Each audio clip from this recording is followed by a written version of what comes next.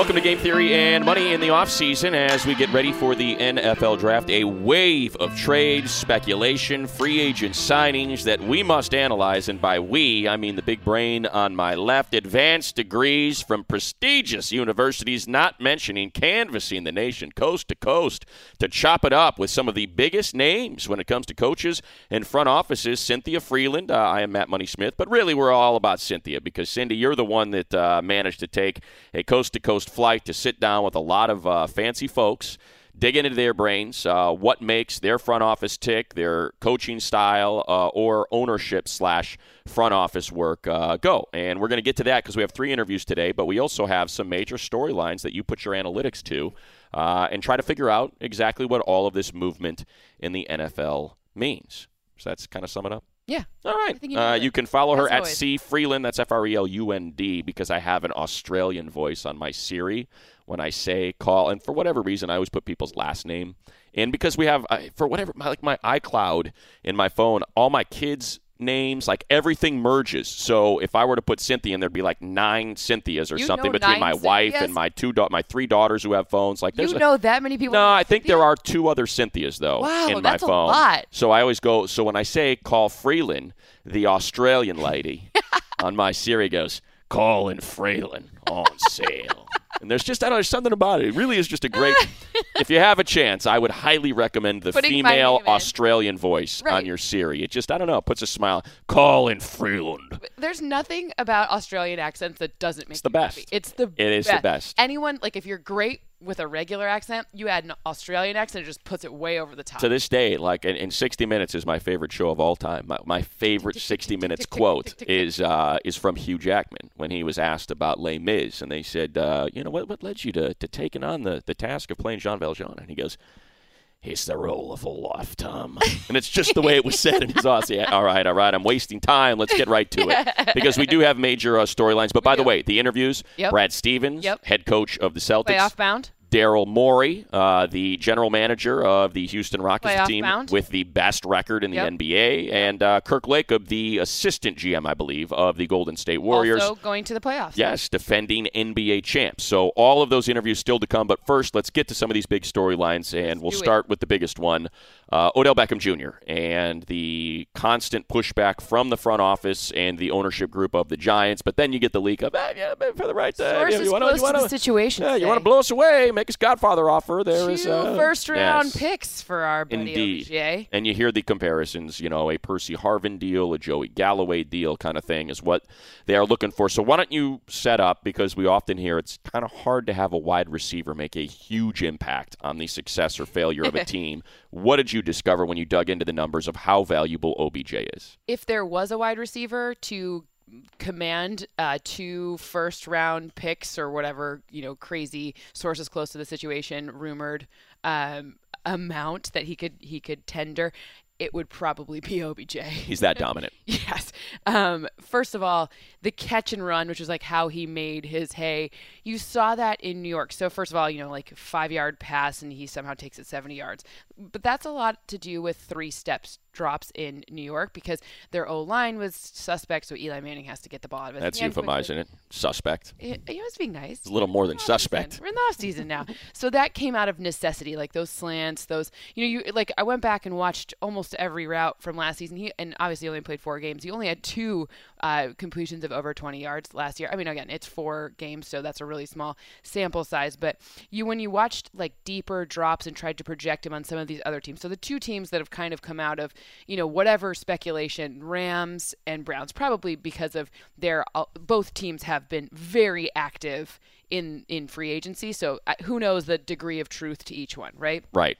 But if you look at those short passes, so like let's map those short passes to the Rams, and then let's map what kind of Jared Goff's projection looks to be. So for me, short passes and taking to the house, just like they did on the Giants, great projection there. So it would also be the opportunity to take over that Watkins role that Sammy Watkins now goes to the Chiefs. So, Robert Woods did it too, but those deeper drops, the 5 and 7 step droughts, like goes, or whatever, 9 routes, whatever you want to call them. So when you looked at last year and you saw the Rams, when they had like 7 or 8 man projections, like max protect, only 2 wide receivers running those deep routes. The reason you do that, you need more time for the play to develop. Then you watch to go back in time to see Odell Beckham Jr. run those routes, and you're like, oh, that'd be nasty. Be a heck of a match. That'd be. Yeah, and I guess the interesting thing about the Rams too is you hear, and I do believe it to be true, and it should be true. As you said, he is the rare wide receiver that can make that big of an impact on a team. I don't know if they have enough. Remember, they don't have a second-round pick this year because of the Marcus Peters trade, right. And they have a third. Right. They have multiple fourths. Well, so I don't know if Jared Goff start to do those max protect last year, those 7-5, sure. 7. He actually kind of takes 8-step drops sometimes, and you just a little extra shuffle there, which was a good, first year Jared Goff, we saw a totally different. It's a disaster. Now he got that chance to do the slow roll evolution, kind of shorter passes, and then got progressively harder passes in his kind of arsenal. So I actually do think it would be a pretty nice addition, and I think based on it'd be a lot in 1 year. So you're saying Super Bowl year. The problem is they led the league in scoring last year, 29.9 points per game. So it'd be hard to project much more scoring than that. But if you look at let's look at their wide receiver roster. Robert Woods, Cooper Kupp, okay, Tavon Austin, Josh Reynolds, Pharaoh Cooper. They're looking for the jump from Josh Reynolds. That's why they figured that LaMarcus Joyner was more valuable to franchise, and also the money-wise, 11 versus 16 million on Sammy Watkins. But it's clear the impact and I guess if you want to make that parallel of Sammy to OBJ, it's clear what Sammy did. I mean, you're talking about, 9 red zone targets, 7 of them convert to touchdowns. Right. The middle of that field was always open for Todd Gurley to receive a lot of those passes. So that is an important position for them to figure out in that offense. Stretching the field in that way, it did open up Todd Gurley. And if you add kind of the evolution of Robert Woods was a strong, he had a strong year last year. Cooper Kupp also emerged very strong. So you add an Odell Beckham Jr. to that, that's a scary offense. Let's go to the team that our colleague Daniel Jeremiah keeps pushing, because they do have the most draft capital. If you really want to make a run. And they also have the most, well, not anymore, but they did have the most free agent capital. Certainly, and they still do to some degree. I mean, when you have $100 million in salary cap, so it takes a while to spend that. You can spend a lot of that, but the Browns, spendy with that. They have 1-4. They have 33 and 35. So as our colleague Daniel Jeremiah points out, why don't you trade 4 and 35? Now, if you're the Giants, you have 2, 4, 34, 35. That's a pretty good way to start rebuilding if that's what you want to do. But Dave Gettleman has not suggested that's what we want to do. But let's play the game. Let's play the game they take that deal, and the Browns still have pick 1. They still have pick 33, and they add Odell Beckham Jr. to Josh Gordon and Jarvis Landry. Wouldn't it be funny if then they took Saquon Barkley and then the Giants would be like, wait, we did all this and we wanted Saquon Barkley. Exactly. So really quick to level set, they did re-sign Josh Gordon for only $790K. But if he gets cut before June 1st, that goes to 0. So there is a lot of, their wide receiver roster has 1 billion wide receivers listed on it right now, but there's no, Corey Coleman's still there. We forget about Corey Jarvis Coleman. Jarvis Landry, obviously, but he's a slot receiver, so it's a little bit different. But, ultimately, this wide receiver core could use a huge upgrade as well. So if you had 2 guys, let's say Josh Gordon works out. Let's say you get 2013 Josh Gordon. I'll just say this. I had the Browns played the Chargers. I want to say it was Gordon's second game back. Yep. He was the most dominant receiver I saw last year. Bar none, the most dominant receiver I saw. And they had some pretty damn good receivers on the schedule last year. And it was so much so that I talked to Casey Hayward after the game, and he made it was probably the best play he made all year. He swatted away a pass in the end zone, and, he's probably given up 4 inches to Josh Gordon. And I said, hey, that might have been your play of the year. I know it's the Browns, and you're being pretty handily. He goes, without question, the toughest cover I've had so far this season. So he is, if he's got his head right, and you think about him on one side and OBJ on the other, my God. No, that would be ridiculous. So these are 2 game breakers, right? So you have a game breaker and you add the slot receiver with Jarvis Landry. So that could be ridiculous in terms of explosive plays. I thought it was kind of interesting. I went back to see how many plays of 20-plus yards the Browns had. Obviously, passing plays of 20-plus yards the Browns had last year. I thought it was going to be low. They're actually 13th, tied. That's interesting. 53. Trying to think of where. Well, I know Njoku had a couple big ones. So and then we didn't even mention him, right? You're adding a super athletic. There's also we forget about because it took him a minute to develop, but once he got rolling through that second half of the season. And then by the way, you added I think the sneaky low key one of the best signings of all free agency was $4 million for Darren Fells to give you a tight end that's going to actually block. What? That's amazing. Not to mention with Joe Thomas leaving, that blocking tight end, and they signed 2 tackles. They did sign 2 tackles. It's going to be hard to replace Joe Thomas, no question. They're not going to replace Joe Thomas. Yeah. Sorry. No offense to the guys that they brought on, who are both very good, but you're not going to replace Joe Thomas. So OBJ on the Browns. OBJ on the Browns is a great thing. Ridiculous. But even if, let's say, I kind of ran scenario analysis. Obviously, all right, so Tyrod Taylor, we think of Tyrod Taylor as not a deep passer. Go back in time, 2015. Actually, he's good at deep passing. He's just not a high volume passer. So you don't see it as often. But when he's a very efficient deep passer when he has time to do it and when they call the plays to do it. But he's never been he's always been in the bottom 10 in terms of passing attempts per game, so you never really it tricks your mind into thinking he's not good at it when that's not the case. He's very accurate deep passer. He's a very top 10 accuracy deep passer, just not when it comes to volume. So you kind of don't see it very often. Yeah, I think the conservative tag that gets stuck on Tyrod isn't necessarily his unwillingness to push it down the field. It's the red zone. For whatever reason, when they get into the red zone, 100%. He just. But here's the thing. The funny he's comfortable taking 3. The funny part about that is, and you're right, but also, and then when you look at, so Tyrod doesn't turn the ball over. We're going to get into this in a minute, but Tyrod's he's not a guy who turns the ball over. I think least of any quarterback the last 3 years. You're right. You read my article. Thank you. I did. Darn it. And it's a heck of an article, by the way, that we'll get to in a minute about the Browns. And 50% of his turnovers were in the red zone, which means of the 4 last year, 2 were in the red zone, which is funny because if you look at other quarterbacks, if you want to say 50, that's the quintessential make the numbers work for you. It's not 50% of his turnovers in the red zone. No, Tyrod's a good quarterback. Yeah. Tyrod's a good. I'm not going to tell you that Tyrod's going to start he's not Patrick Mahomes with that gunslinging 80-yard whatever that we kind of think of, right? But Tyrod's a really 12 to 16. That's where he is. And he's a good fit for the Browns. He's a great fit for the Browns. That's a good fit for that team, totally. Considering how many turnovers they've had to deal with. All right, so those are the top 2 teams, it seems, for OBJ. Let's get back to the Rams here, Cynthia, because, my God, you want to talk about – how about leaving a little something for the rest of the league? I mean, they pick up 2 of the best corners via trade, Aqib Talib and Marcus Peters. And now, when we record this on a Thursday, just a few days ago, they make it official, and Ndamukong Suh on that 1-year deal, adding him to the best defensive lineman in the league, Aaron Donald. Give us an idea of what Wade Phillips now has to work with there. Well, obviously interior pressure comes to mind. I mean, that's kind of what you're getting in here. So I looked at PFF just for a quick rundown here, and they have them both ranked in the top 10 over the past 4 seasons in terms of total pressures amongst interior defenders. That's a nice sample size. That's 4 seasons worth. 4 seasons. Donald is 1, rocket ship 1. And then everyone else is a little bit light. But so let's put it in context. Aaron Donald is a generational player, and Ndamukong Suh is excellent, elite, but Aaron Donald's generational. So just that's kind of the difference for me. The thing that is interesting is where people are going to line up, right? So Aaron Donald and Ndamukong Suh, which by the way means House of Spears. Do you remember that from the draft? I always remember that because the Lions took him. So and Ndamukong means House of Spears. House of Spears. Oh, okay. Yeah. Yep, we're out of Nebraska. Anyway, there we go. So both guys actually lined up in similar places last season. So they lined up over the guard. That's the outside shoulder of the guard, kind of your 3 technique. It is the 3. Yeah, I don't know. Yeah. So and they're shifting to a 3-4 is what they're saying this year with Wade. Yeah. So you have to change. You have to kind of map where they're going to play. So if you look to see last year, Suh moved around a bit more than Donald did, and it's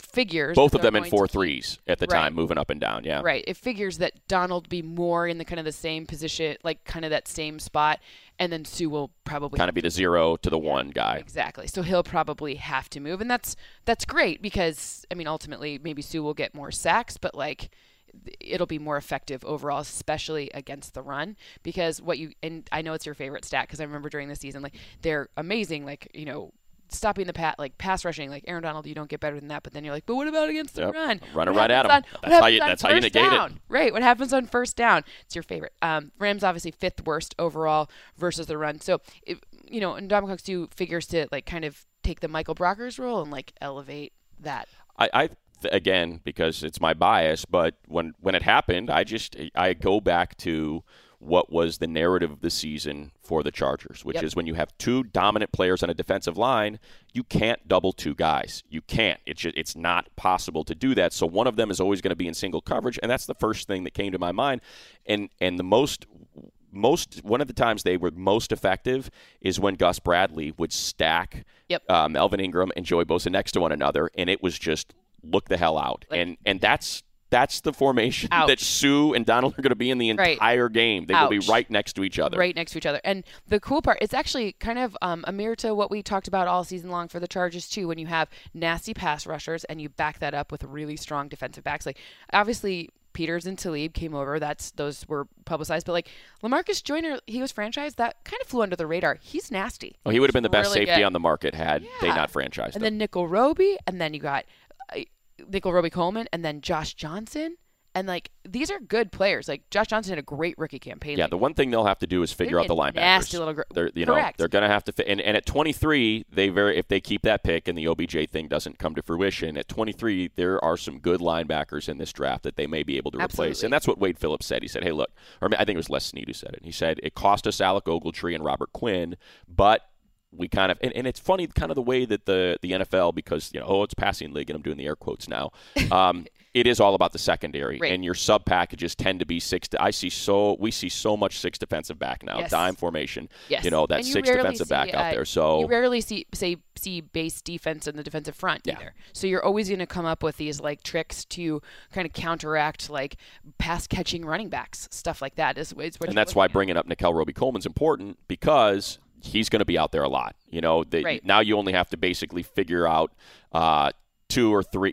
You can get that extra rush end, two linebackers. The middle of the field isn't as important with all those defensive backs out there, and those defensive backs are made so much more effective by the pass rush that Donald and Sue create. So for me, I went back and, just to, again, level set here. Last year, the Rams were 14th on third down percentage. I love third down. Sure you do. I think they're going to, top 5, top 3, like we saw with the Minnesotas and the Eagles, things like that. And they were 13th in passing yards allowed. I think those numbers go way down. All right, last one. Big story before we get to these interviews. When you get to Orlando, the coaches, for those of you that don't know, do something called the coach's breakfast, and you get peppered with questions. You sit at a table, maybe you got some baked goods or some powdered eggs or whatever. You pound those down. I feel like we should map like what they eat to like. Yes, right. And then, but it's your standard kind of banquet room, right? They're sitting at a round table. It's got this yellow linen cloth, and you got a bunch of microphones around you, and it does feel like you're just kind of spitballing. It is a much more casual conversation that the head coaches are having. So Jay Gruden says the Washington Redskins offense with Alex Smith is, quote, without a doubt better, end quote. He has to say that. Obviously, you're not going to tell your front office they made you worse. We're all right. But what I want to know, Cynthia, with your analytics, is the Washington. Let's forget about Alex Smith. Okay. And let's just talk about the offense as a whole. Yep. Is the Washington Redskins offense as a whole better this season than they were last year? Yes. Considerably? Here's the difference. Number one, main thing. Look at their injury report last year. Exactly. Everyone was on it. Trent Richardson, hi. Well, their whole offensive line. Welcome back. You need an O-line to play football? Got it. Yeah. Wait, that's a good one. So, Trent Williams. Trent Williams. Yeah. Sorry. Paul Richardson's the new wide receiver. New wide receiver. Yeah, that's why anyways. So, long story short, here's how it nets out. Now, is it overall better if everyone were healthy last year to everyone healthy this year? Okay, that's where different conversation. That's a different conversation. But I took the cheap answer there and said yes, just because everyone's healthy, or presumably. But you do like the Paul Richardson signing. I love the Paul Richardson signing, and I love the Alex Smith signing. 2 reasons. First reason, so Kirk Cousins, obviously, we know he signed reported $28 million guaranteed, 3 years. Right, whatever. 100% guaranteed deal. I think he gets like $85 million. Right. Alex Smith something like 18.4 this year per over the cap, which is kind of our best outsider view of what his cap situation is. So that's $10 million. You can get your team in a nice place for an extra $10 million. I see what you're saying. Alex Smith plus $10 million. How you're valuing it is Alex Smith plus $10 million versus Kirk Cousins. Right. So gotcha. The amount that you got worse because you're Alex Smith is actually, to me, in a lot of ways, you can argue you're getting better because if you look at Alex Smith. So first of all, Alex Smith has about like a third of half as many turnovers in the past 3 seasons. That's where the third came in. 25 for Smith, 47 for Kirk Cousins. And if you look where those are coming, red zone. We talk about red zone turnovers. Alex Smith takes care of the ball in the red zone. You also look at some of the short passing and some of the attributes that you have on this team that that are similar to what the Chiefs had. So Jordan Reed, if healthy, is kind of a similar tight end to Travis Kelce. So the learning curve could be shorter with that. Doxson with the short passes. Alex Smith had many years of being really, really good at executing shorter passes. Doxson took a lot of his passes, almost a half of his passes, receptions were within 10 yards. So the point I'm gonna interrupt because I got to be honest with you. When you say Doxson, it's opening day today. I can't help but just think Dachshund. The wiener dog, and the fact that I'm going to go to Dodger Stadium a little bit later, and I'm going to have a Dodger dog. Oh, and I'm so jealous. I never really thought of that the way you pronounce his name, Doctson, is also like Baschund. Dachshund. Yeah, I think that's it. So, all right. Dodger dog, wiener dog. My bad. No, you're good. It just hit me like a bullet right. But anyway, go ahead. I've kicked you off track. Where were we? Good. Josh Doxson. Listen, I like the Paul Richardson signing. I think he has a lot of upside. We're going to see. That's one where, like, if you're looking for like people to target for fantasy next year, like see if you can like kind of keep him on your radar when your friends seem to have him or wherever when you're on NFL.com and like wherever he ends up. So you buy hey, this is your Tyreek Hill, Paul Richardson, lightning quick. He is lightning one quick. of the faster guys in the league is kind of what Jay Gruden maybe envisions of how he wants to use them and give Alex Smith as a weapon. So my problem with Tyreek Hill is that he had so many touchdowns that that's hard to like. Touchdowns are harder to predict. Like receptions and targets are better proxy. Okay. So for me, the receptions and the potential, or the targets and the potential receptions, that's going to be Tyreek Hill. Now, do you bust that for as many touchdowns? That's hard to say, but the kind of volume prediction, yes. Okay. Touchdown so you say volume. better. Okay. Let's last thing, just real quick before we get to the interviews. Go to NFL.com and read Cynthia's piece on John Dorsey and the Browns. It's wordy. It's a long form. I think this is the first time I've written 1,400 words. I was just going to say it's at least 1,000 words and probably plenty more. So 1,400 words on what you discovered. Very similar. It had the same feel as the pieces about the process in Philadelphia and Sam Hinkie, and how even though the Colangelos are in there, they're essentially benefiting and still to some degree using the process, and that's what you found in Cleveland as well. Yeah, and ultimately, what I'm trying to say is that whether or not they're intending to like look, analytics, that word is probably pretty polarizing if you're walking around in Berea, right? Like you probably don't, I don't know. But the point is they're using strategies that are actually kind of very relevant in terms of data insights. So what they're doing and what we've seen so far has given us a big clue as to what we're going to see next year. And I think it's a cool kind of like, look, if they, depending on which quarterback they ultimately select, they could be doing a really smart thing by kind of like, look, like if you look at Tyrod Taylor's dimensions, even they're very similar to that guy in Oklahoma. Baker Mayfield's, yeah. Yep. And if you look at, Baker Mayfield has different upside than Tyrod Taylor, but even if you think about like the configuration of seeing over your guards, like these types of things they project for more success. Come on, Cynthia, they're taking Sam Darnold. They're taking Sam Darnold. Okay. They are. They're taking Sam Darnold. You think so? Yeah, I do. But I've said it from day one. I think he's the best quarterback in the draft. Here's what I think's going to happen. I think they're going to tell everyone. I'm not disputing if he's the best quarterback in the draft, but I think they're going to like tell they're going to like play this game of like who are we going to take? Sure. Today we like Josh Allen. Today we like this. Today we like, and then at the last minute they're going to be like, you know what? We're taking Saquon Barkley. Oh, come on. They're not taking Saquon. They are not taking Saquon. That's what I think happens. I can't imagine John Dorsey, who drafted Kareem Hunt in the third round, taking a running back number one overall. I think they'll bait the Giants into like something like to like make them think they're getting Saquon Barkley, and they'll be like, yeah, I know. Now that would be bold, and it would be very Browns-esque. All right, so let's get to the interviews. You had a chance to sit down with Brad Stevens, Daryl Morey, Kirk Lacob. We'll start with Brad Stevens, head coach of the Boston Celtics. I noticed some things on social media talking about how he also employs, and it's a big theme of your conversation with him, the do your job philosophy of the New England Patriots. Thank you for your time. It's so awesome to be here with Larry Bird. I'm glad he joined us Pretty cool, huh? today. Yeah, his shoes are gigantic. Yeah. So football fans can absolutely relate to matchups and kind of Right. adjustments based on matchups. How do you look at that, like before or in game, and make adjustments accordingly? Well, I think you know the strengths of your team, what each individual does well. And there are numbers for how guys guard, how much they foul, how do they do against shooters, how they do against drivers, how they do against posts, how they do against rebounders, et cetera. But at the end of the day, a lot of times that's based on your eyes telling you what that matchup looks like. Sometimes you can have all the numbers in the world and it would make sense to avoid a matchup, but then you see it in person and you're like, that makes a lot more sense now to attack it. And so on both ends of the floor, you're looking for things in your prep to try to exploit, but understanding that those may get tweaked based on the game, based on how the game is going, based on what you're seeing. So every winning and successful coach that I've talked to about this talks about that negotiation of what your gut's telling you and kind of a pragmatic approach. And something that, football, you have 16 rolls of the dice to see what happens in each game. You sometimes get to play people back to back, and sometimes you get a chance to, at least now as we approach the end of the season, potentially strategically rest players or strategically, do things differently in order to ensure a win, or kind of maybe look to the next game, or whatever you want to call it.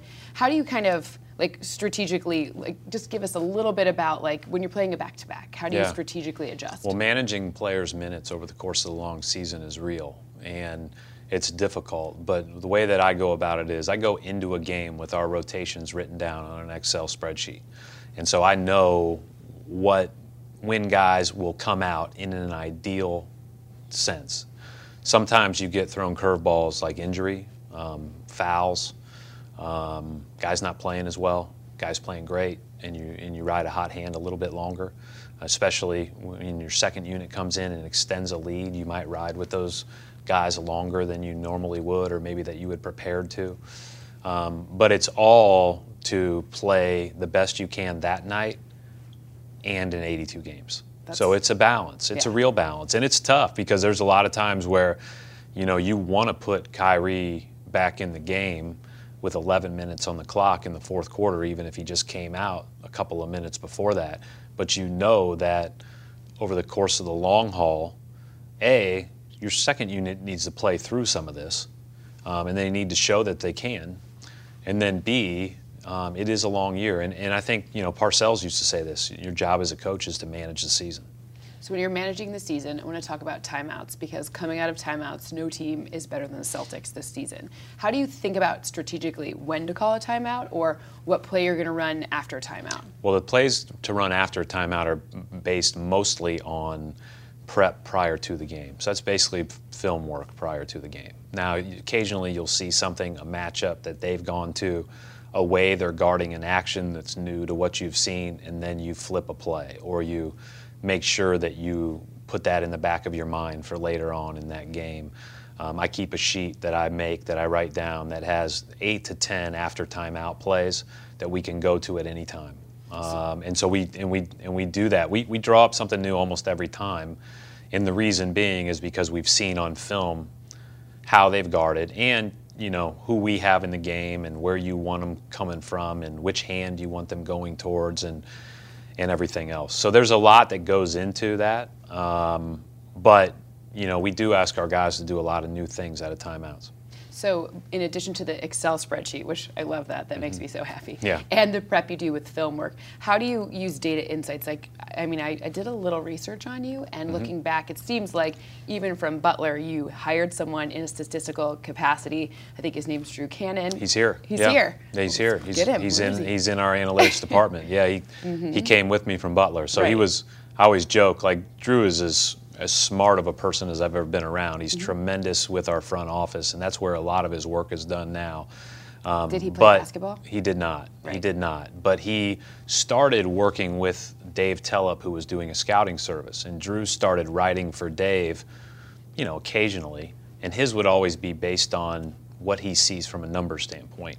As the Nike Basketball Youth League started tracking things more, getting more statistics, he would write down, or he would write his analysis based on that. And he was the only guy doing it. And so I did some research and found out that he was, occasionally writing for Dave, had a couple of things published in the New York Times for $100 a pop or something, but was generally living with his parents. And so I called him and said, hey, why don't you come work for me instead? Awesome right. Instead, right. And so he ended up coming and being really a graduate assistant for us, and now has come here with me, and he's taken on whole new roles. But he and his group, led by Mike Zarin, our assistant GM, have done a great job of taking a mountain load of data, which the NBA has the most, right? And so you just have so much data, and you have to flip it in quick time, because you're talking about a back-to-back. This week we play Detroit on Friday. We fly to New York. We got to have a 30-minute meeting with our team on Saturday. We're playing Saturday night. What do we share in that 30 minutes? It's got to be concise. It's got to be well thought out. It's got to be simplified.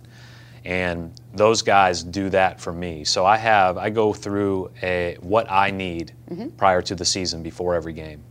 They create a packet of information that I get before every game, and then the assistants and I break down only what is necessary to try to simplify the message heading into the game. And do the players, do they like this? Does it resonate with them? We'll use numbers often, but we're not going to overwhelm them with stuff going into the game. Now, the personnel I think is really important. Which direction they like to drive, which shoulder they like to go to, where they're scoring most of their points, how they are out of timeouts, who they go to out of timeouts, all those things. Those are all things that you can share with them as you get ready for a game that they're used to. That's part of our routine. And then it may be, okay, what are their trends when they win? What are their trends when they've been successful? What have their trends been against us? And what do we really need to prepare for? Because you can't stop everything on some of these teams. Like against Golden State, you're not going to be able to, be there on every catch behind the three-point line with two people and take away their layups. And so you have to choose, and you have to show why you're choosing that. So when you're working with the players in real time on the court, do they ever tell you what they want to run, or how does that? Yeah, no, that's constant. Yeah. That's constant dialogue. What they see. Football, it's a little less. What they feel, prevalent. and you know what else? We don't have stoppages like football. Right. Ours is more of a random game. You've got to be able to be organized on the fly, rather than play to play. And I've spent a lot of time with the Patriots guys, and spent a lot of time with the offensive guys, and it's funny because some of the stuff is pretty similar. As far as we're all trying to create a little bit of traffic to get an edge, to ultimately, complete a pass or get a lane to the rim. And so for us, there's a lot of similarities, but we have to do it on the fly, and our guys have to be able to, play with a clear mind, which I think is a big part of this balance between, if you're playing a simple game with a ton of thoughts going through your mind and you're playing consciously instead of unconsciously, I think you're in trouble. Interesting. So I want to get back to the Patriots thing in a minute, because we might have a little something for you on that. But I'm curious, I read a lot about your creation of culture and how you view this, and to me it's really interesting to see someone who is more innovative and kind of data focused, and then also talking about culture, because often you read, it's like this gut, we've always done things this way, we're always going to do things this way, this is how this goes, and that's like culture, right? And then you see people who are more innovative kind of looking at, they don't often mesh. So how do you kind of bring those two things together? Well, I think you use numbers to motivate. You use numbers to game plan. You use numbers to figure out a plan of attack. And if everybody's not on the same page, that doesn't matter. So ultimately it's all about getting everybody on the same page, making sure you've got a great locker room, a locker room that pulls together, and then those things can help you gain an advantage in a certain game and help you get over the top. But if you're dysfunctional, you're not going to work together, you're not going to compete together, not going to play hard enough. Not going to play defense, probably. Then defense, offense, whatever. Then I can throw all the numbers at the wall that we want, and it's just not. You've got to have the culture part. It's a big part of it.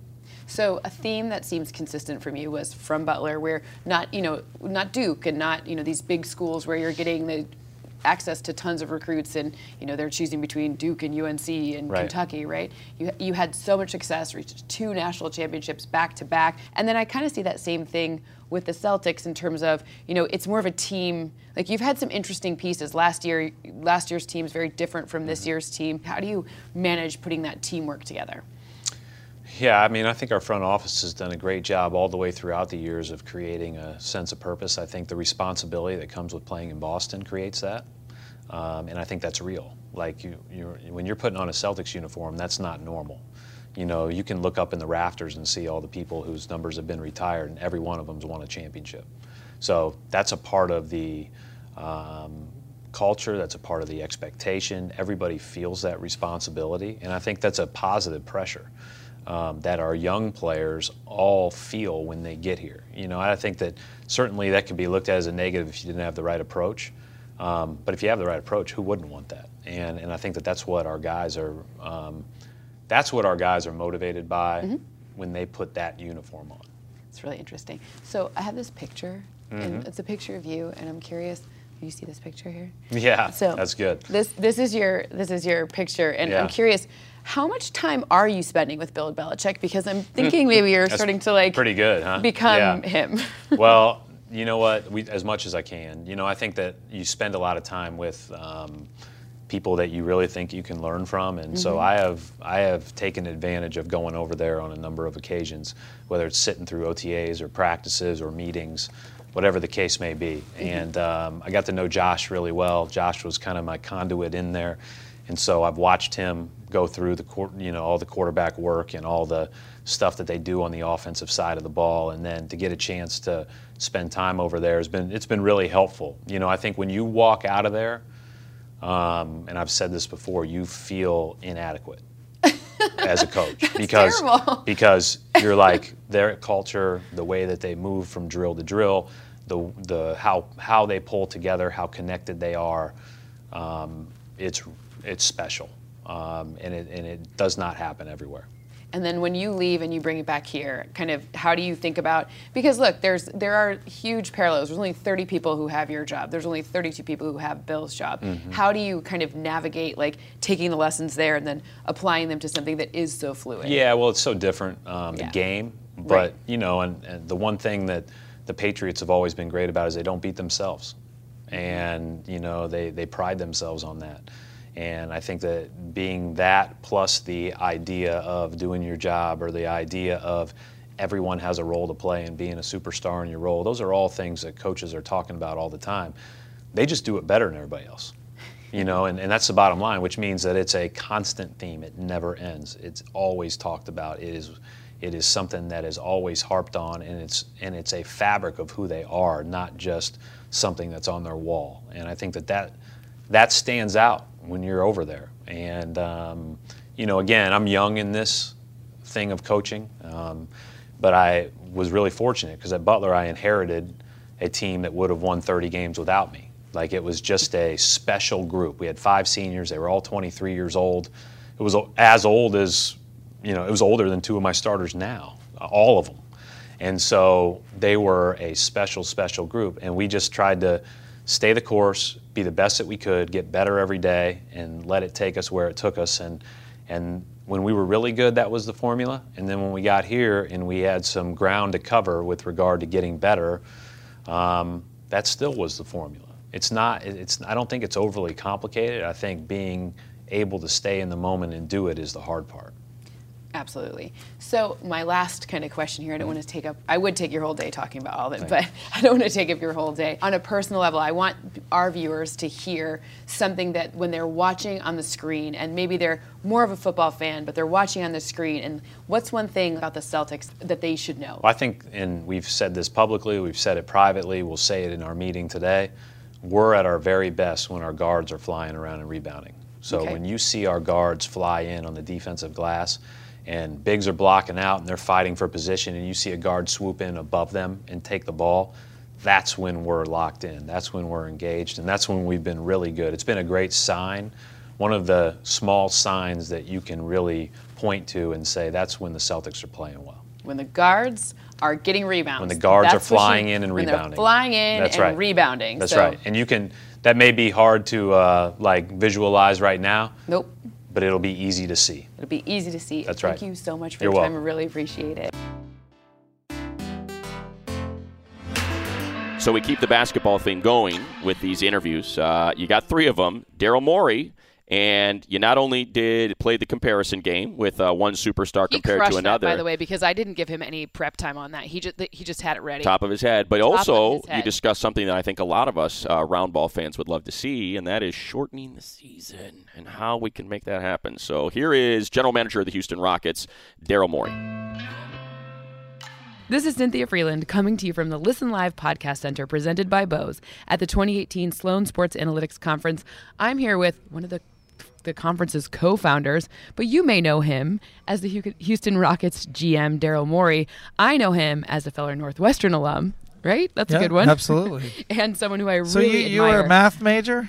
Well, I got my MBA, and then I did the Master's of Predictive Analytics. So it's cool. a lot of math, but not cool. not like a math major per se. I did do finance, but that's math, right? That's definitely math. Econometrics too. Yeah. Your background, really quick. You went to Stats Inc.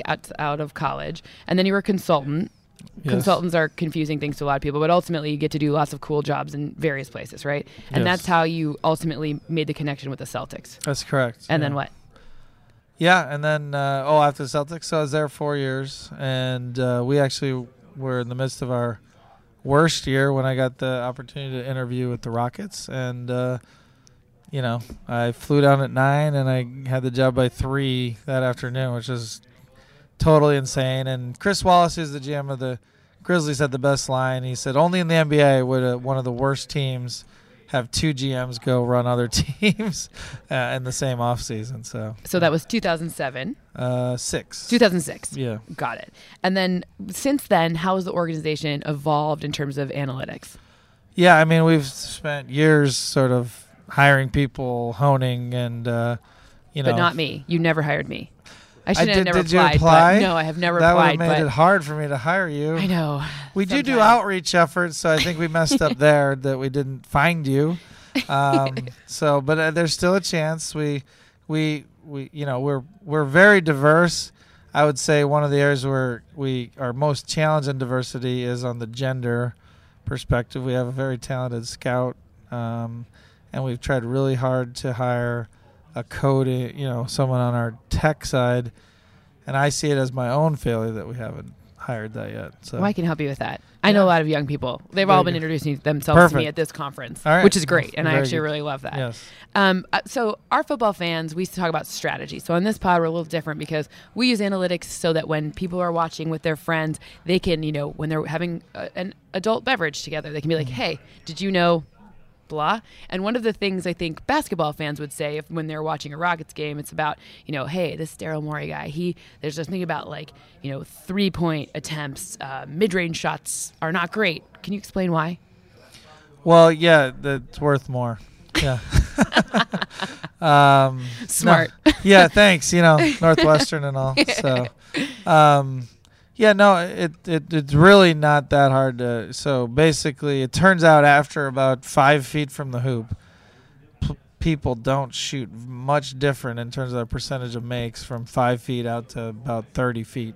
It drops, but it's a very shallow drop. So if you take a shallow drop and then all of a sudden make it worth 50% more at one point, it makes sense to stay behind the line. So it's not that complicated. That's perfect. I love that. You've also been credited with making just a ton of stats become real things, right? So can you take us through that a little bit, like true shooting percentage perhaps? Sure. So it's pretty simple. It's just, again, maps to winning and what people see. So what matters is how many points you score before the other person gets the ball. And so, of course, if you shoot a 3, you don't need to make it as much as if you shoot a 2.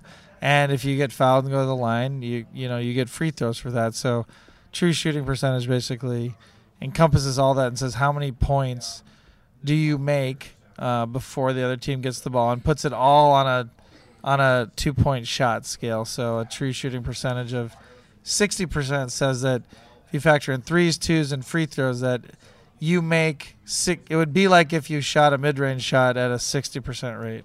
So see, that's perfect. Thank you. It's talk data to me is our theme. Great hashtag. I know. Maybe the best hashtag I've seen. I know. I cannot take credit. Our MIT, the amazing students who run this. No, whoever came up with that one, they need to go to a marketing firm and be like, trademark it. That's me. I did that. Exactly. I did that. Yes. It's edgy. It's very got edgy. everything. It's like borderline, but like hilarious. Yes, I love exactly. it. So when we talk about, I've read a number of places where you talk about the NBA playoffs and being one and done, as opposed to series where you have 5 or 7 games to determine the outcome. NFL people, we know all about one and done because that's all we got. How can you explain, your theory on that for the NBA? The NBA should be one and done. It's much better. Do you think there should be fewer games in the season overall? Yes, absolutely. What's the optimal number? I don't know if there's an optimal number. There clearly isn't. But I would like, for me, I would do like the Premier League and play every team twice, so 58 games. That's what I would do. And we would make. Everyone says, "Oh, you make less money." No, if we'd make more money with more games, we'd play 250 games. You don't. We would make more money because the TV ratings would be higher. No one's saying, "Oh, you know what the NFL needs? They need 32 games to make more money." So, all the arguments on why fewer games makes less money to me are ridiculous. So you got this one player; he's pretty good. Yes, probably. You've got 2 that are really good, but this one that I'm particularly Okay. talking about, the beard and everything. that's the one I'm talking he's about. pretty good. Yeah. So when you're gonna evaluate James Harden, what would I look at, like as an outsider? Let's say I'm a football fan. He evaluates me, so I don't does really he? evaluate him. Yeah, because he's so good. When you're that good, he's a Hall of Fame level player. Absolutely. It's really more about how do we help him and how I do my job. We're mostly just happy he continues to like our team. So how do you help him? That's literally all I think about. So what are the right role players? Obviously, getting Chris Paul here, he was so excited. He was more excited than me, which was amazing. If you think about it, hopefully he'll have a very long career. I've been fortunate enough to last as long as I have, 15 years. But players only get a much shorter window. So he knew that adding Chris was going to give him his best shot in his career, and he was very excited about that. As was I, but he was one level higher than me. We're doing this on the fly here, so I'm curious if you had an NFL comp to James Harden. Like if you were going to say, who is he in the NFL in terms of, you can do it like importance to team or something like that. Aaron Rodgers. Oh, well, there we go. Yeah. I like that. Yeah. I think a lot of people because if with you ask volume. No, but if you ask most fans who the greatest quarterback is, they'll answer someone not Aaron Rodgers, even though you can argue for Aaron. It might be someone in this town. They'll argue for maybe the guy in this town. Yep. And so that's true in our sport too. If you ask most fans, they're going to name a player on a different team that I'm not supposed to name. But right there, and Green Bay Packers fans would say Aaron Rodgers is the best, Absolutely. right? And they'd have very good arguments, and it's very similar here. Our guy has got the highest odds to get the MVP this year. We believe he's the best player in the league. So it's very and to your point, Aaron's passes a lot. Their offense is very pass oriented, as is James.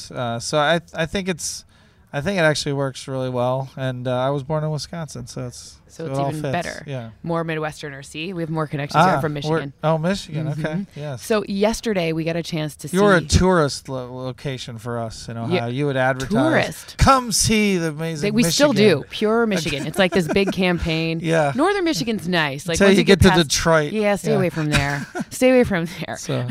Unless you're playing them in basketball, you guys are fine against them in basketball. Yes, but they beat us this year. But you once. One of our losses. Yeah. So yesterday you got a chance to have my role right now, but for someone who basically is probably another GOAT, right? So President Obama he is the GOAT. Right. Yes. So he was here yesterday, and you, like me preparing for you, we have these things in common. I was nervous. How are you kind of going into Obama preparing to interview him? Panic, full on panic.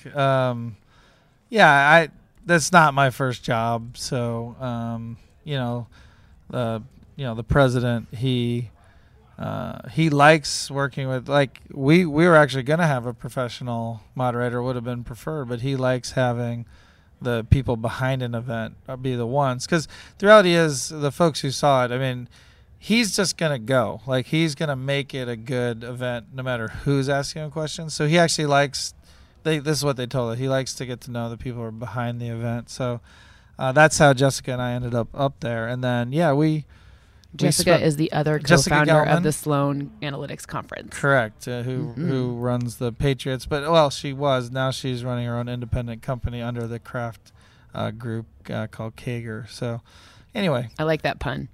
Yeah, it's awesome, isn't it? Yeah. So in finance, Kager means compounded annual growth rate, which is like a way to think about, how good your business is. And her business it's a K. Yeah, it's a K for Kraft. Yep. So if you, it's pretty good. It's actually, it's awesome, and you're the first person I've ever heard got it. That's great. Yeah, well, because you did finance. That's great. So yeah, it was like we started with about 50 questions. Wait, you started with 50 questions. Yeah, just like that's amazing. If you're at the conference, you'll understand why that's funny. Yeah, we'll tell you in a second. Ideas for questions. And then we were in consultation with, he has people around him who know how to make things great. They would say, these are the kinds of things maybe aren't as good to ask, right? They were very open. He can answer anything. And then we narrowed it down to about 20. And then the night before, and this is why my poor wife was up late, was they said, well, we'll let you know. We see you have about 20 questions. You should just pick your best 6, because he's gonna take it to where he wants. So find your best 6. So we're like, oh my gosh, we gotta get down to 6. We ended up narrowing it down to about 10. I think we got through 8 or 9. So yeah. So you definitely didn't need 50. No. For me up on stage, it didn't seem, his speed. He emphasizes things in a way that makes it so engaging, but it's less content per second, to use a content efficiency rating or something. Yeah, no, he was great, and he but talked I about a lot didn't of notice stuff. that on but stage. You didn't need to re-set him, re-tee him. Right. We didn't need to go. Well, people in the audience said like they weren't used to his speech pattern. And but on stage, I didn't notice it. So it was people after who were telling me this. So thank you so much for your time. Really Thanks appreciate it. Yeah. So glad to be here. Amazing conference. You did such a great job. And one more to get your NBA fix. Assistant GM of the Golden State Warriors. And, what do you know? There's a prison story in here, as a matter of fact. we will take you to the folks that are incarcerated. So here is Kirk Lacob, Assistant GM of the Golden State Warriors. This is Cynthia Freeland coming to you from the Live Listen Podcast Center presented by Bose at the 2018 Sloan Sports Analytics Conference. Kirk Lacob, how was my presenter voice? Great. You sound very you could do promos, movie promos even. Where's my agent? I think he's right here now. How are you? I feel very, very lucky to be sitting here at the Sloan Sports Analytics Conference with my friend and also the assistant GM of the Golden State Warriors, Kirk Lacob. Thank you so much for the time. How are you? I'm good. Thanks for bringing me. And I think I still have a little bit of energy left. It is exhausting here. It's very exhausting. I landed at about 4:45 this morning. So you went with the red eye option. It was an accident. It was of my own doing. I forgot I had something else I had to do last night, so I had to go to our game and then leave early and take a red eye. Listen, it goes without saying how successful your team is. What is the role of analytics in your organization? It's this is actually a perfect time to talk about it. We were having a major issue in the first quarter games. Now the same lineup was in the third quarters too, and it was doing great in third quarters. Really, really horrible in the first 5 minutes of the first quarter. So over the All-Star break, Steve Kerr sat down with Sammy Gelfand, our manager of basketball analytics, who works for me, and he said, Sammy, we got to figure this out. What's going on? And a stat that Steve actually talked about in his pregame press conference was that in the first 5 minutes of games last year, our defensive rating was about 100. Okay. The first 5 minutes of games this year, 115. Okay, so really quick, because we have primarily NFL listening audience on this pod, but they do love numbers. So you want the lower number. That's one. Yes, right, defense less. Defense exactly. less, offense more. So when you talk about offensive efficiency, you want that number to be high, and when you talk about defensive efficiency, you want that number to be low. So if you go up 15, that is a bad thing. That is a bad. That 100 to 115 is a large percentage jump. It's really bad, and I think to give us a little bit of an understanding, like we were in the top 3, I believe, in the league last year in defense, and for an entire game, we averaged about 100. So to be at 115 is really bad. And Steve cited this as we were going into the game, started JaVale McGee, and we got off to a good start for once. And then luckily the team kept rolling. We were able to win the game. But I think that's a small example and a very, very recent example of how we're trying to use analytics to better ourselves. The thing that's interesting to me about your team is the fact that not only do you have these, so efficiency in basketball, basically just what we talked about. Offense high, defense low. You play at a fast pace. Pace in basketball, pace in football is so different. Pace in basketball makes a huge difference. How many possessions during a game a team averages, a high possession, high pace game.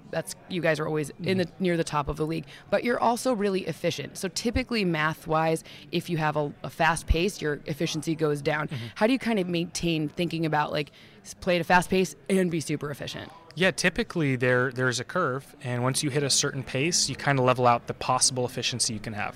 That was the standard thought until about 4 years ago. When what happened? Oh yeah, you guys started winning all the championships. Then we started hoarding playing them. Yeah, and Steve came in as the coach, and he said, "We're going to play fast. We're going to play fun." And I think what happened is people didn't realize when we played that fast, we could get incredible. We couldn't just take bad shots and play. We could get even better shots. When I was playing basketball in high school, it was always we can get that shot anytime. Let's swing in and get to the next option. Well, when you have Steph Curry, you have Klay Thompson, a wide open 3 at any point is the best shot you're going to get. So if it happens really early, that's fantastic. And the more of those you get, the better you are over the long term.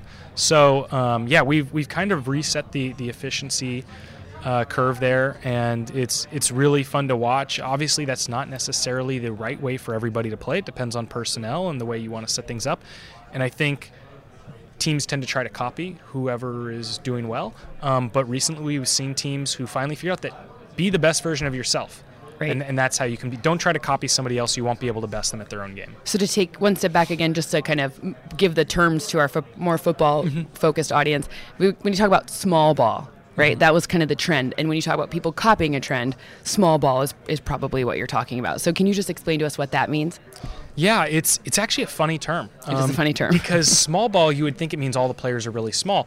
And the reason that you probably think is because you're playing with a lot of players who can pass and dribble and shoot from deep. We really just kind of reversed the roles of a lot of our players. We instead of playing inside out and kicking out, we played outside in.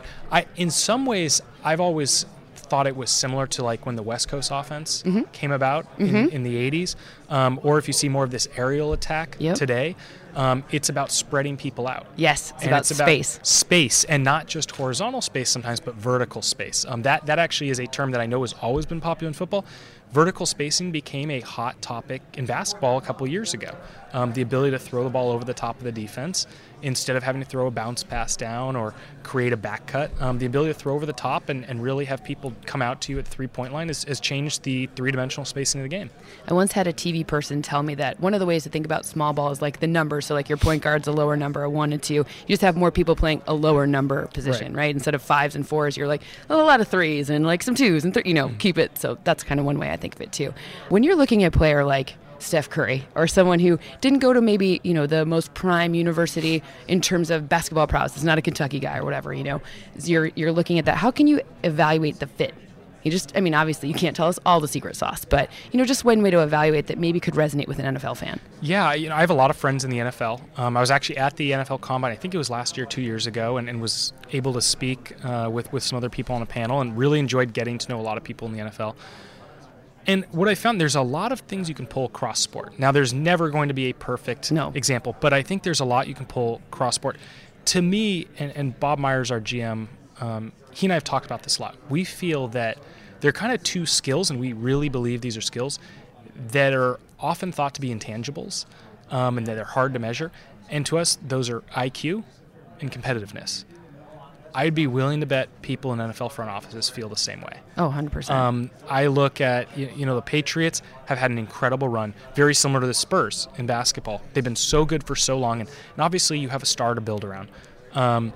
Basketball is such a star-driven sport because you have to play offense and defense, and it's dynamically, constantly moving. There's only 5 on the court.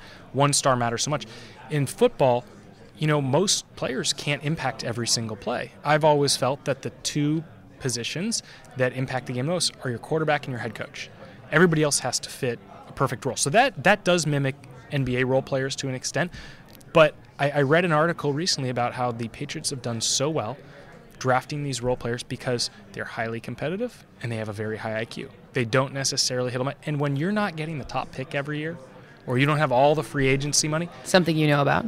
Yeah, you have to. Well, not the money part, but money. You know about the money part, but you don't know about the top. You're very familiar with not having a top pick. Yeah, you have to find people who fit roles. And again, the two skills that just seem to be not focused on our IQ and competitiveness. And there are ways to quantify that, I believe. I've always felt that there are ways to quantify that. So are you a Patriots fan then, or do you have an affinity for any NFL team? No, I'm a Niners fan. Okay, just to be clear. And I'll occasionally root for the Raiders too, but I'm a Niners fan. I grew up in the Bay Area. Were you happy about the Jimmy Garoppolo acquisition?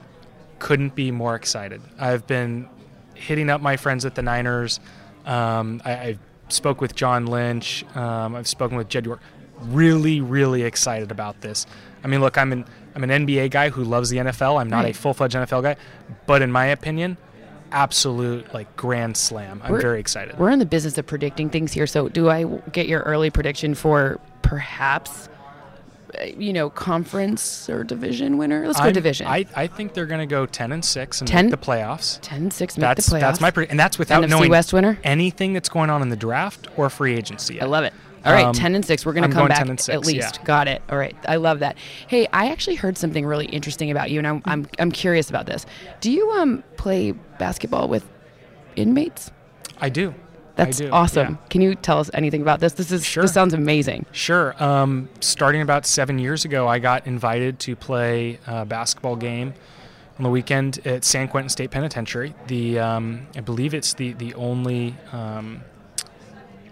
The highest level prison left in California. And it's probably in the most beautiful part of all California, too. It sits right on the water facing San Francisco. But I got invited to play, and I fell in love with it. I probably play 7 times a summer, and a year into it, I thought it'd be really fun to take some of the Warriors management. And Bob Myers came. Mark Jackson was our coach at the time. He came. Bunch of our staff members, a couple of our players came. They didn't play in the game, just to be clear. They kind of rooted us on or coached us. Right. Role reversal. Yeah. Did they draft you? Were you drafted in an order? No. We came in as a group. It was us versus the inmates. And who won? We have won. I think we're 5-2 or 4-2. We won the majority. They won this last year on a late game. I think it was like a bucket with 5 seconds to go, awesome. something like that. I really, really enjoy it. You're out on the blacktop, and there's usually 500 people screaming on the yard. So fun. Kind of messing with you. There's a guy who stands underneath the hoop and specifically goes after me every time. Perfect. Which is, I don't know. I love it. It's great because it makes you realize that when you're on the playing field or on your court, everybody's the same. Absolutely. These guys are, in prison, some of them for a very long time, and we're living this amazing life where we're with the Warriors and we're winning championships, and you step on the court and you're all the same, and I love that part of it. No, that's an incredible story, and I'm so thank you for sharing it with us. I have one more. So we were fortunate enough to visit with Brad Stevens, and we asked him if there was one thing when fans are watching that they could be connected with the Celtics about, and he gave us something about if their ones and twos are getting rebounds, and that's when the Celtics are playing their best. Is there something that's we can crystallize as fans that obviously the Warriors are really good, so there's a lot of things that we could speak to for success, but is there one thing when you're in the zone and clicking that we can look to as fans and be like, the Warriors are just on? So first of all, I need to say I love Brad Stevens. He's awesome. I think he's the coolest. I'm a fanboy in a sense because I was college basketball when he was a coach, and I've gotten to know him decently well, and I whatever he says is right. With respect to us, I think we have an interesting team. when our defense really gets going, you can tell the difference in intensity of the way the players move, and that kicks our offense into overdrive. The funny part about it is as we've gotten better and we've won over time, this sort of weird switch has happened where our offense actually feeds our defense, which feeds our offense. Awesome. So what you'll see is when you know we're really playing well is when our defensive activity level really picks up, and the switching. You'll see Draymond shove Klay Thompson into space, and you'll see Steph, right in there battling up against a 6'8" guy, and that's when you know we're about to go on a big kind of our patented runs where we'll hit 4 threes in 2 minutes. And your assists go up too. I don't know if you noticed that. When your assists go up, that's like extra. It means extra we're taking efficiency. that first good shot. It's off a pass. Usually it's a first good shot. We're pushing ahead and we're taking it and making it. I cannot thank you enough for joining us. Really appreciate it. And, I'm going to make a prediction that I will not be able to speak to you again until, June, and there'll be another set of hardware for you. So that's my prediction. That would be fantastic. Good luck. Thanks. Well, Cynthia, you certainly kept yourself busy with all those conversations. Long interviews, great answers, in-depth conversation, I like analytics-based. how they all gave us something to look for when you're watching to know when they're in their kind of analytics or strategy stride. That was kind of a cool. I was telling us about the first few minutes of Kirk telling us the first few minutes of games, and when the Warriors are at their best, those first 5 minutes are really interesting, and different lineups and shifts like that. So when you're watching the NBA playoffs, you can say well, Kirk. I want you to watch this here because what you're seeing, that's what you do. That's what you do. Steal information That's how you do and you it. sound smart with your Exactly, friends because exactly. Cynthia helps guide us and makes us somewhat perhaps smart in the moment like she is all the time. Well, that is another edition of Game Theory and Money. We'll be back in 2 weeks. We're doing these every other week here for the immediate future, and then we'll figure it out as we make our way past the draft and into the OTA / training camp and everything that's going to happen throughout this offseason. But for now, just know we'll be back in 2 weeks from today, this Thursday, opening day of baseball, March 29th, with a few more interviews and more storylines likely surrounding free agency and perhaps the draft coming into focus. Go get your Dodger dog. I am. I'm going to get my Dashin. That's how they got the name Hot Dogs. At least that's the common story, is that I believe it was a New York, I don't know what paper it was, but one of the New York cartoonists for one of the papers didn't know how to spell Dashin, and he was on deadline, and he was doing the ad for that's what they called him at the Yankees, at Yankee Stadium, Hot Dashin Wieners, I believe is what they were called, and it would be a picture of a wiener dog inside of a bun. So I he remember just that wrote picture. Hot dog because he couldn't spell Dashin, and that's where they believe the etymology of the term I'm hot glad dog. that spelling had to do with Yeah, right. a food Instead of that's Hot amazing. Dashin, we Right, that's way Dachshund, better. I should say Dachshund, not Dashin. Dachshund is what it is. Okay, that's going to do it for the Game Theory and Money Pod on this here March 29th. Thanks so much for downloading, listening, streaming. However you consume this podcast, we appreciate it, and we always appreciate you leaving a review there with Apple Podcasts and sharing it through social media. And a big thank you to Emma VP for Emma. Speaking of Dachshund, by By the the way, Emma killed it in Boston with these interviews. I bet she did. Yeah. She kills everything. Huge. Oh, thanks, Cindy. You're welcome. Emma Sarfine. There Because, you go. Dachshund. I'm just... Okay, that's it. Thanks, everybody.